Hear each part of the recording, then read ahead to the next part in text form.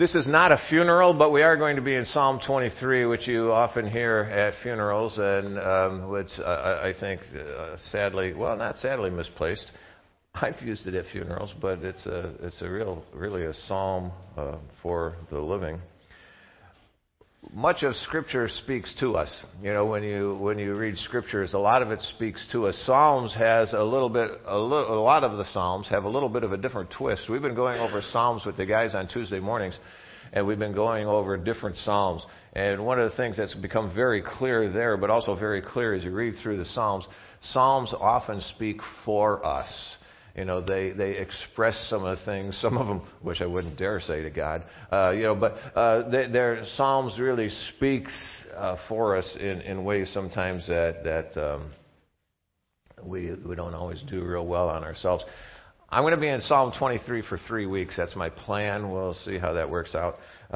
But today we're just going to cover part of it. My hope as we look at this is really that it's my hope pretty much every Sunday when I share with you. That you will see God in a much fuller light because of what we look at. That you'll be drawn deeper into His Word and then therefore deeper into His heart. And I hope that results in you walking with Him. And if it gets into your heart, that will be a result of it. Let's pray. We're going to get into Psalm 23. Father, thank you. Thank you for your Word. What a great gift it is to us. We sometimes forget that. We talk about communication, and it is communication, and we pray to you, and you answer in so many ways. One of the ways you have answered for me over and over again has been through your word, and I deeply appreciate that. The way in which you have made your word very real to us and very real to me. I pray that you would do that this morning. As we look at Psalm 23, it might remind us, well, it pulls us into some other passages too, but it refers to us as sheep, and you know exactly each one of your sheep, each one of your people, intimately, deeply, totally. I'm asking that you would speak to their hearts today. I thank you for how you have spoken to mine as I studied this and had opportunity to dig in a little bit. What a great gift it has been. So continue to replicate your work in the lives of your people, we pray. In Christ's name, amen. We're going to be in Psalm 23, as I mentioned. It's on page 497 in the Pew Bible, if that's what you're using. We're simply going to cover the first 3 verses today. This psalm shows us who God is as well as what God does. And, to be able to get a better look at that, I think, is a good thing. Follow along, verse 1.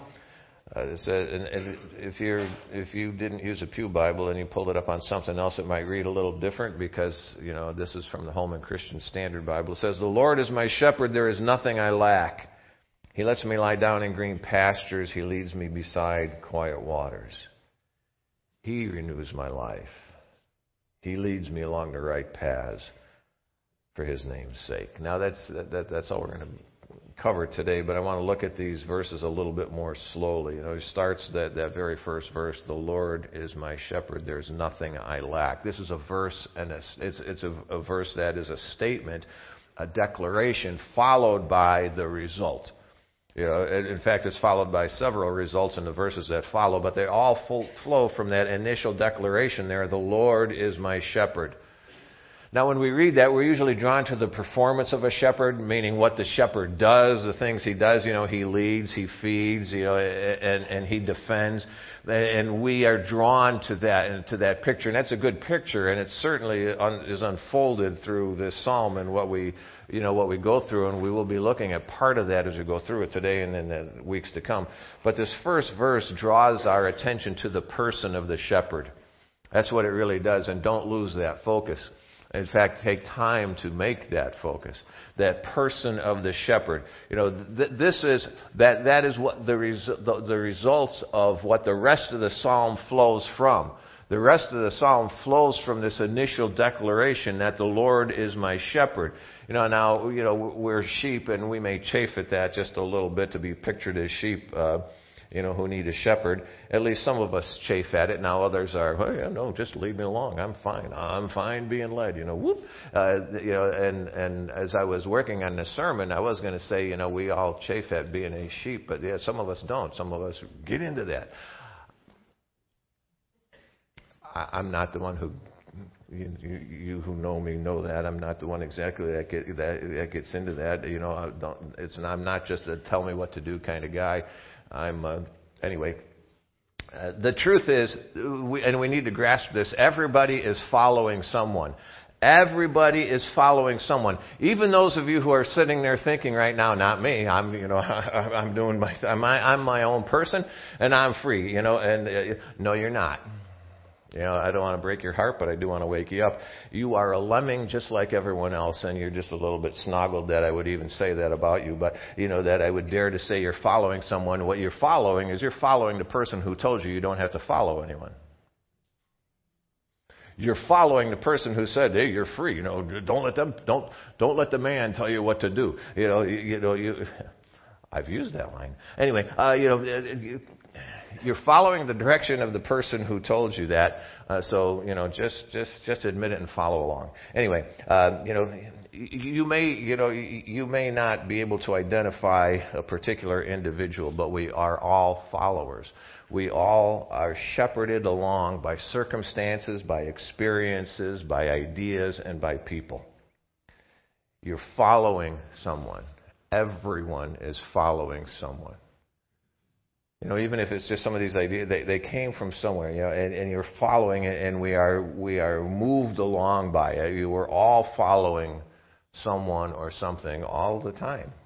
This psalm directs us to the one who should be our shepherd, if we claim to have a relationship with God. Now, if we claim to have a relationship with God, then He is the one who should be our shepherd. Now, I say that because some people don't claim to have a relationship with God, and they think they're wholly independent. They're not.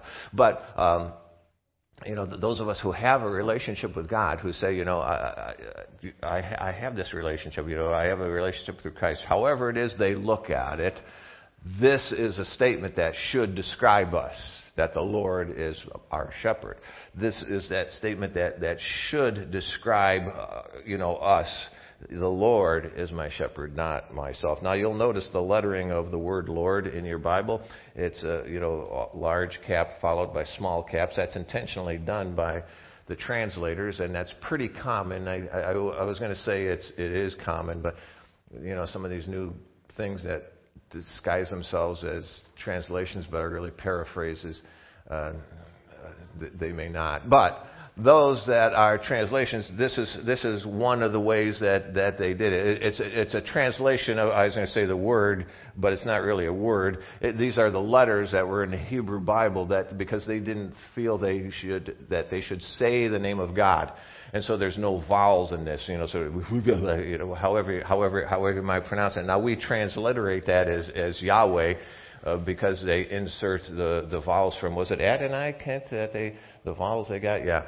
They insert the vowels from Adonai into that W-A-H or Y-H-W-H-B, and they insert that, those, and it comes out as Yahweh, or sometimes we say Jehovah. This is God's covenant name, and this is what He's talking about. This is who He's talking about. This is His covenant name, the name that God gave to Moses in his encounter with the burning bush. Now, God tells Moses He's sending Moses back to lead His people out of Egypt. And Moses is concerned about that because he grew quite content and was very content to stay on the sidelines and mind his own business.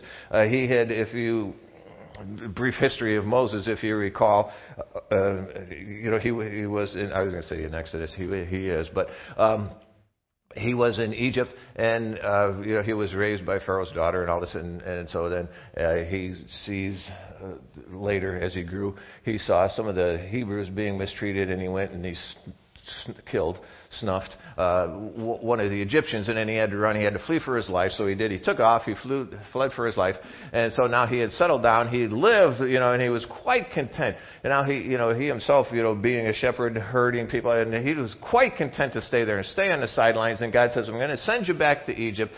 Am I talking too fast? I'm going to send you back to Egypt, to lead my people out. And Moses said, "Can't do it, dude. I am busy here with the sheep. I'm not a good speaker, and I must have got somebody else's call because this is not me, and this is not my thing. And he was real content, to stay there. But he gave God a series of excuses, looking for a way not to respond to God's calling. Moses saying, if you send me there, who should I even say sent me? This is ridiculous. This is a ridiculous journey you're sending me on. Who should I say sent me if I go and talk to these people? And God's response was, I am who I am. This is what you are to say to the Israelites. I am has sent me to you. Now the phrase I am it's an unusual rendering of the Hebrew word meaning to be. And what he's talking about there, it points out to one who remains constant because he is independent. He is constant because he is independent. He is completely and utterly other than us. We forget that sometimes because we talk about that we're made in God's image, and we are. But don't bring God down to us. Oh my goodness, what a tragedy that is when we bring God down to us, because we're made in His image. So what we do is we remake God in our image, and that's not what it is. We are a bit of a reflection of Him. We certainly have some of His qualities and things but don't ever think that God is the same as us. He's not. He is completely independent and completely and utterly other than us. He is who He is without us. If we were never to be, He is still who He is. He is eternally who He is from before we were and will remain that until after we are. He is who He is despite our life circumstances. God doesn't change because our life is different. All of a sudden things are just, really hunky-dory and we're going along and, hey, God's a wonderful God. And then something happens and it's like, oh, God, why'd you do this to me? He is who He is despite our circumstances. This phrase, I am who I am, it forces us to admit that there are things about God we will never understand. There are things about Him we will never understand. God is who He is simply by the virtue of Him being Himself. Just by being Himself. His existence is from Himself and for Himself. There is nothing about Him that is derived from another. You see, there is from us. We are made in His image and we are derived from Him. There is nothing about God that is derived from anyone else. He is absolutely self-sufficient. He is absolutely self-existent. And it says here, He is your shepherd. This is the God who is your shepherd. I don't know who the most influential person you know is. We've all probably, one way or another, one time and another, have dropped a name.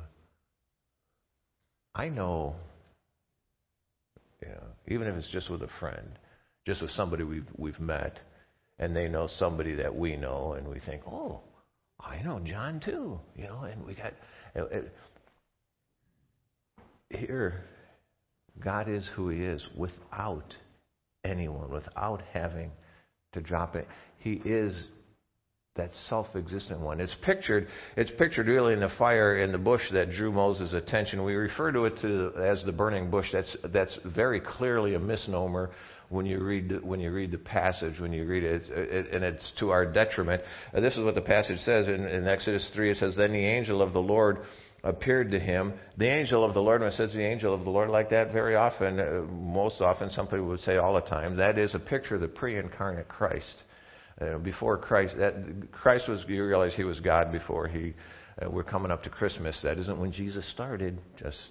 Just a reminder. It's not when he started. He didn't just start as a babe in a manger, and now there's Jesus. No, he was always part of the Godhead, one God. And so when it says the angel of the Lord, there's a picture of that pre-incarnate Christ. It says the angel of the Lord appeared to him, that's Moses, in a flame of fire within the bush. As Moses looked, he saw that the bush was on fire, but it was not consumed. You see, he was separate from that. The fire was not dependent upon that bush to burn. That fire was not dependent upon that bush for its energy to be. We don't see things like that. We don't know things like that. It drew Moses' attention because there was something different. This bush was not being consumed. This fire was totally independent from this bush. It was a pure fire. Fire is often pictures the holiness of God in Scripture. And here you have that fire, and it's nothing but fire. It's a fire that was not a result of any other energy source. It didn't need any other source. It had its energy within itself. It's a fire that burns but does not burn out. We don't know a fire like this. It's a fire that burns but doesn't burn out. It doesn't burn up. It's a fire that has no tendency toward destruction. Adam and Amy showed a video downstairs, and a pretty cool one. I might use it at Christmas. But anyway, on part of that picture, there's an explosion next to this big, at least it looks like a big pine tree, and whoosh, that pine tree is gone. If you've ever seen a pine tree burn, it's frightening. I mean, it is hot. When I was a kid, the town I lived in, I used to collect all the Christmas trees. At Christmas time, it kind of makes sense. Anyway, they'd drive around in dump trucks, pick them up, you'd throw it out by the curb, then they'd pile them all in this massive pile in this field. And the fire department would set on a fire, and the whole town comes out because everybody likes a fire. Anyway, but they burn, and it's like you light it, and it's like whoosh, and this whole thing, and the heat just comes out of that thing. And this is what we're used to with fire. Here is a fire that didn't consume anything. It was not bent on destruction at all. It's not a fire that's consumed by its own activity, because the thing that happens, you see, when that fire goes up and flames up, and then when it burns out. That's not the picture here. He is the shepherd that you belong to. He is that Lord of the burning bush. And His resources are inexhaustible. His power endures. He is tireless. The one who is your shepherd, He neither needs you to be shepherd, nor does He need to be shepherded. He doesn't need us, nor does He need shepherding Himself. He shepherds you from His eternally undiminished fullness. The God of heaven can meet your every need precisely because He is the one who has no need of anything Himself. And that's why He can shepherd us. He has no need of anything Himself.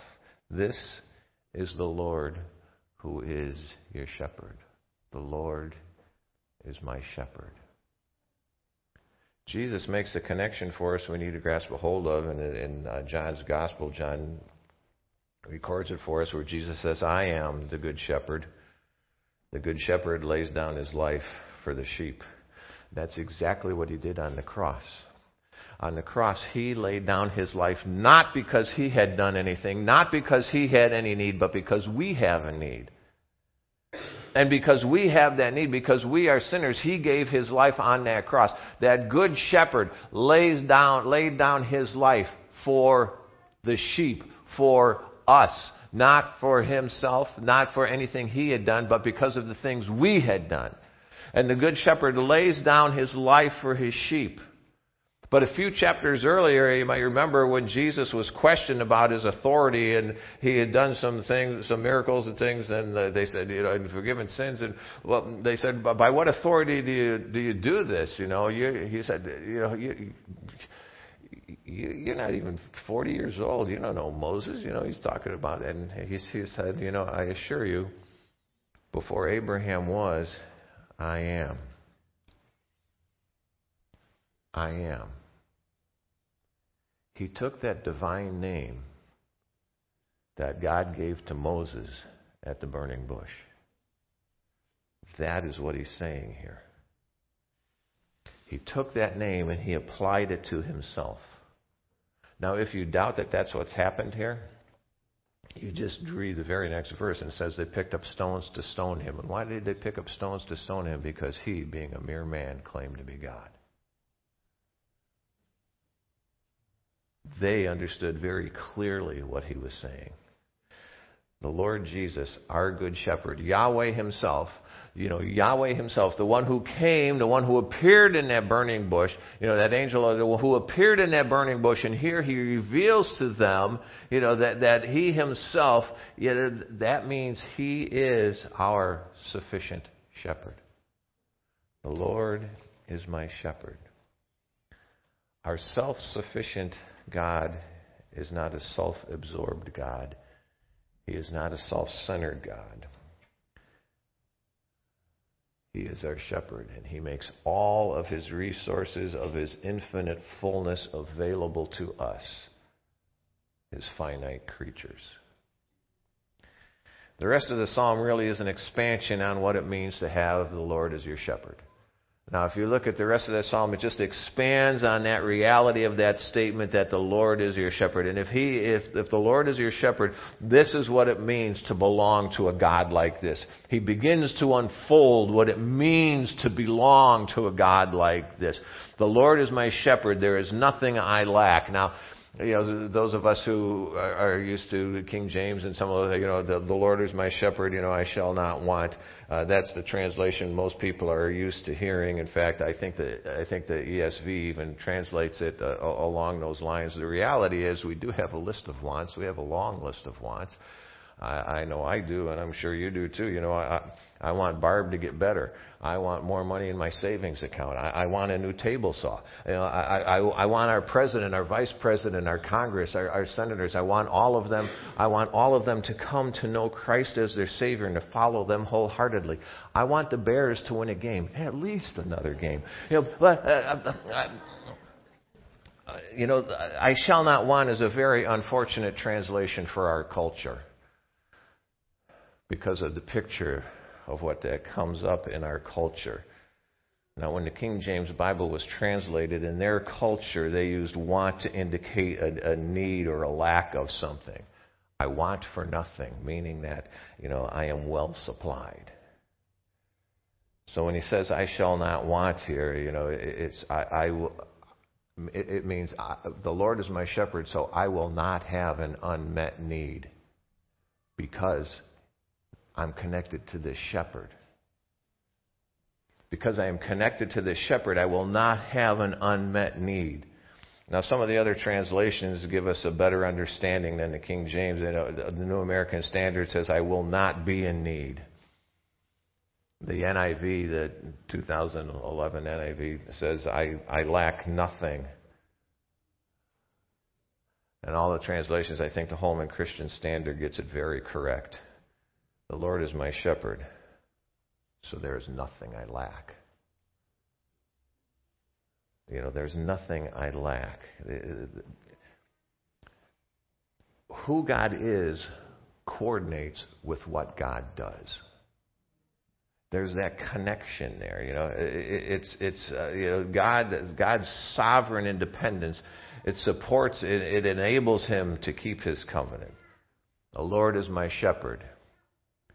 There's nothing I lack. This means that God will provide me with everything I need. And the focus changes to the provision of the shepherd. The provision of the shepherd. The thrust here is letting Yahweh decide what it is I need.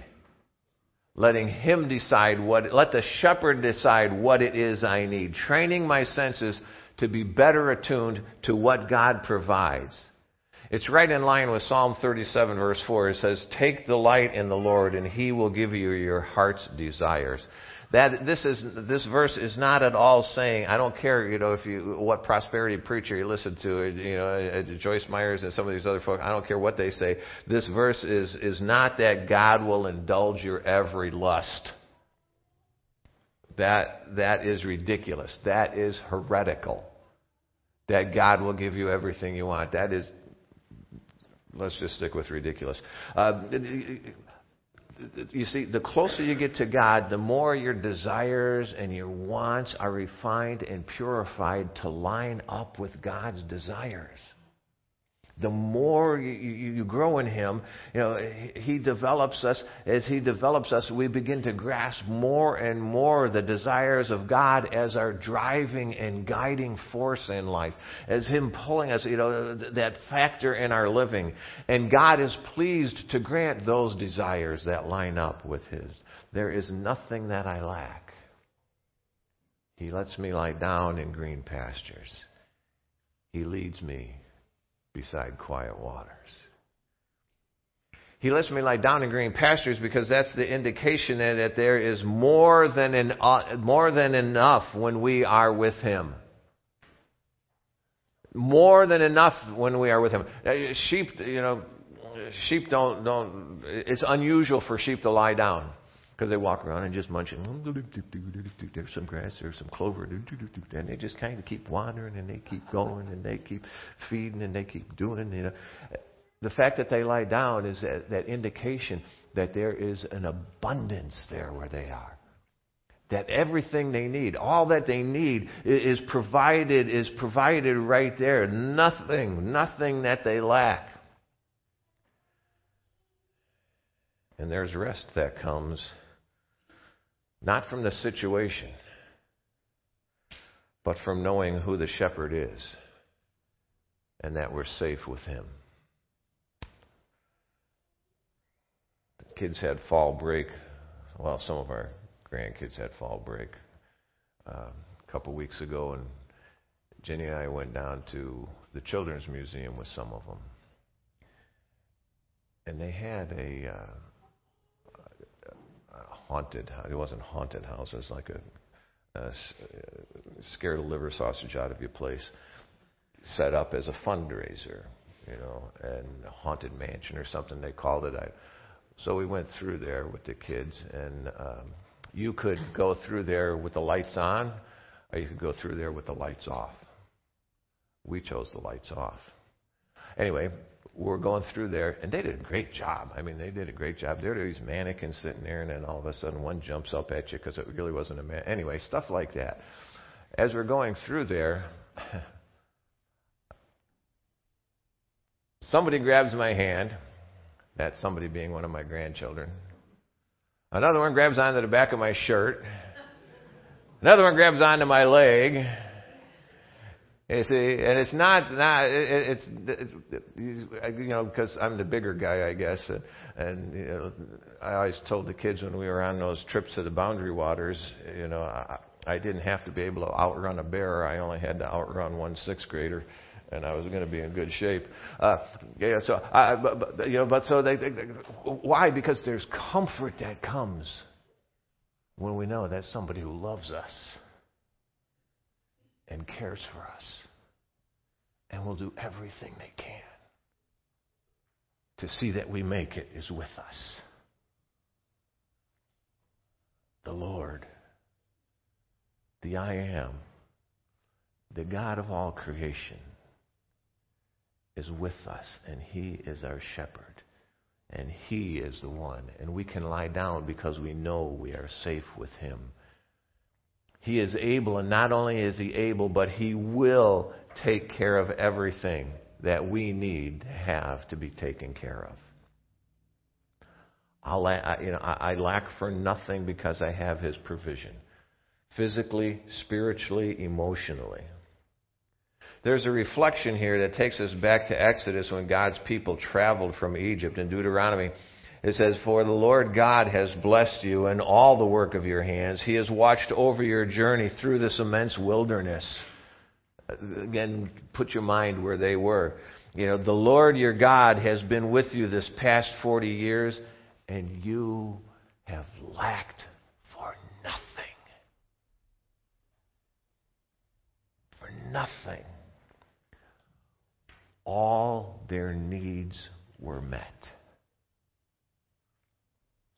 Chapter 15 in Exodus, he says, as he's speaking to Moses, he says, you will lead the people you have redeemed with your faithful love. Speaking about God, you will lead the people that you have redeemed with your faithful love. That word faithful love there, that's the word hesed. I've told you about this before, and some of you remember and some of you don't. That word, they use that word, and it appears often in Scripture and very often in the Psalms. And it's a word that speaks to them of the covenantal love of God. The love of God which comes because of who God is. Not because of anything we've done. Not because of any obedience we've had. It is that love, that is that picture of that love that comes because God is God. He said, you will lead the people you have redeemed with your faithful love. It is a love that will not fail because it doesn't depend on you. It depends on Him. And He will lead you with that faithful love. It says, and you will guide them to that holy dwelling, that whole picture there, that holy dwelling of who He is. Now that word translated here, holy dwelling, it has the same meaning as the word translated green pastures. It's not the same word, but it's a word with the same meaning. I love it. The main meaning of that word is a meadow. And it has the same meaning here as that green pastures in the Holman Christian Standard. It's also the same word used to describe the land that the Lord promised to give His people after the Exodus. He says, indeed, you have not yet come into the resting place. Into that resting place and the inheritance the Lord your God is giving you. For you and me, this is a description of what it feels like to belong to the Lord as we journey through this land here, this wilderness of the world. We're on our way to the promised land where we will dwell with Him forever. The green pastures and quiet waters depicted in Psalm 23, it's a place of rest for all those, whose life Jesus renews through faith in Him. Don't be mistaken. This is not a psalm for everyone. What he's talking about here are all those whose life has been renewed. Those are the words he uses here in Psalm 23. They're renewed through that relationship with God. Our life is renewed through Him, not because of us. And this is what humanity has been longing for ever since the fall in the Garden of Eden. In the Garden of Eden, when they walked with God, and they walked with God face to face, and they walked with Him in that garden, and there was that presence there. There was a living and dwelling in the presence of God, and they lost that in the garden. And man has been trying over and over and over again to reclaim that. The whole picture of the tabernacle in the wilderness, and the temple. Then, when the temple was built, what was the picture of that? God said that I want that tabernacle so I can dwell with man. The temple was the picture so that God could dwell again with man. Keep reading, and we get onto the book into the book of Revelation. What happens in the book of Revelation? God dwells with man. It's the picture you have from the beginning, from Genesis all the way through the end. And here's the picture right here. He's unfolding that same picture. That it is that place where we dwell with God. The Lord is my shepherd. There is nothing I lack. There might be things we want, good things, bad things, inner things, wise, unwise things. But what Psalm 23 teaches us here is there is nothing you need that Jesus won't provide. And again, not in the prosperity gospel sense, but in the reality of how God cares and loves for us. Final verse in the next 2 or 3 minutes here. It tells us about the path of the shepherd. The path of the shepherd. Verse 3, He renews my life. He leads me along the right paths for His name's sake. The point of the journey is the destination. The point of the journey is dwelling with God. There's the picture. The result of receiving the shepherd's attention, following the shepherd's way, that's a renewed life of walking the right path, living in His righteousness and living by His righteousness. Both of those together, there's a restoration that comes when I cease striving, when I cease fighting and striving to master the world, and I'm content under the care of God. Content under the care of the provision of the shepherd. The shepherd is my primary agent in life. The experience of my renewal will always depend on my proximity to the shepherd, on where I place myself in proximity to Him. And when we move too quickly through life sometimes, when we get all going and get all carried away, and too often what happens is we begin to ignore the shepherd. We begin to make poor choices. We prioritize the wrong things, and we begin to equate our worth by the position we achieve or the accumulation of the junk that we have.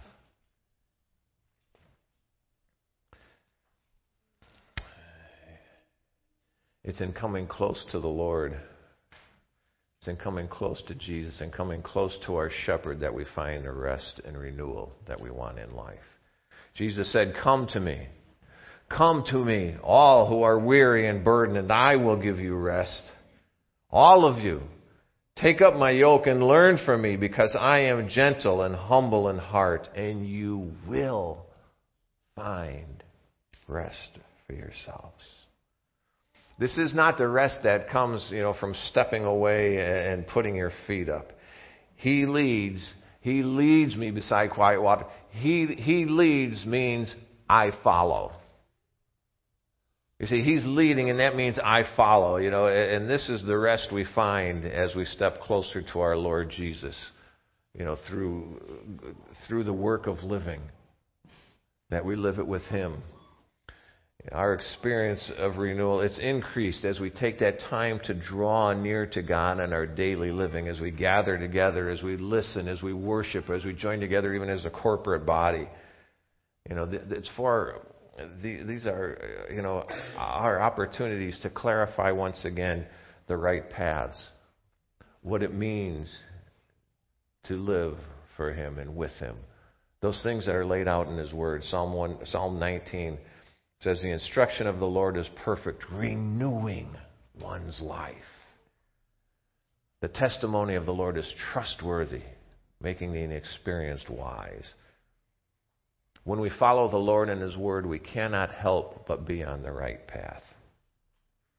When we follow the Lord and His Word, we cannot help but being on the right path, and we cannot help but living a renewed life. Take a minute. Just consider where you are with the shepherd right now. Consider where you are with the paths He has laid out for you in the Bible. Where are you with what He has told us in His Word? We're either going to be, and remember, you are either going to be on the Lord Jesus' path, or you are going to be on a different shepherd's path, because you are following someone. When a commitment, when that commitment to hearing His voice through His Word dwindles, then you inevitably end up leaving the path to follow. And if you're just a little off the mark now, 2 degrees off the mark now, in a year is going to be miles away. We need to get back on that path. Life works with Jesus in a way that it simply doesn't work without Him. He leads me along the right paths for His name's sake. The foundation of our forgiveness, the foundation, of fearlessness, really, our joy, is the commitment of God following His own great name. He is who He says He is, without any deviation, without any shadow. James, I like the way he puts it. Every generous act and every perfect gift is from above, coming down from the Father of lights. And with Him, there is no variation or shadow cast by turning. Hebrews reminds us Jesus Christ is the same yesterday, today, and forever. this Lord who is our shepherd. The first three verses of the psalm, the Lord, Yahweh, the self-existent one, this person is my shepherd, the one who cares for me because of who he is. And therefore, there is nothing I lack. In his provision, he lets me lie down in abundant green pastures. He leads me beside the quiet waters because I can rest knowing his presence is with me, and he renews my life. He leads me along the paths, along the right paths for his name's sake, because he is God. He is my shepherd. If you have a relationship with the Lord as your Savior, you belong to him completely and absolutely.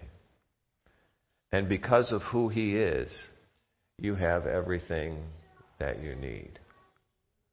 The Lord, the I am, is my shepherd. Let's pray.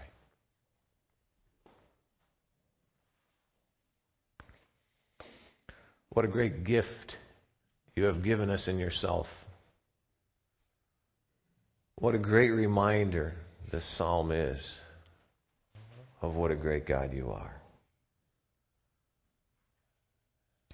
And what a tender, compassionate, providing God you are.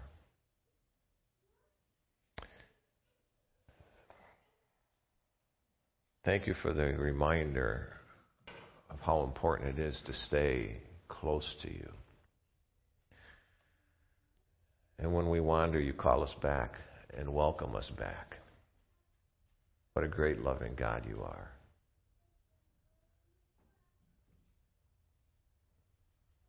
Keep us close to you, Lord. We need that help. And we need to thank you. We need to thank you for your provision, for your love, for your care, for your presence. That we are never on our own. Thank you for the renewal of life that comes when we walk with you. Thank you for the trust that is there, that we can trust you with everything in our life. And when it seems out of control, don't let us buy the lie of the devil that you don't care, because that's just not true. When things seem to be overwhelming, don't let us be so foolish as to think that you've left us on our own. And don't let us buy the lie that you won't give us more than we can handle. Because sometimes you do. So we turn to you. And so we are reminded that you are God and we are not. Thank you for being our shepherd, our loving, caring, providing God. We want to open ourselves up to you once again. And remember what a great God you are. Thank you. In Christ's name, amen.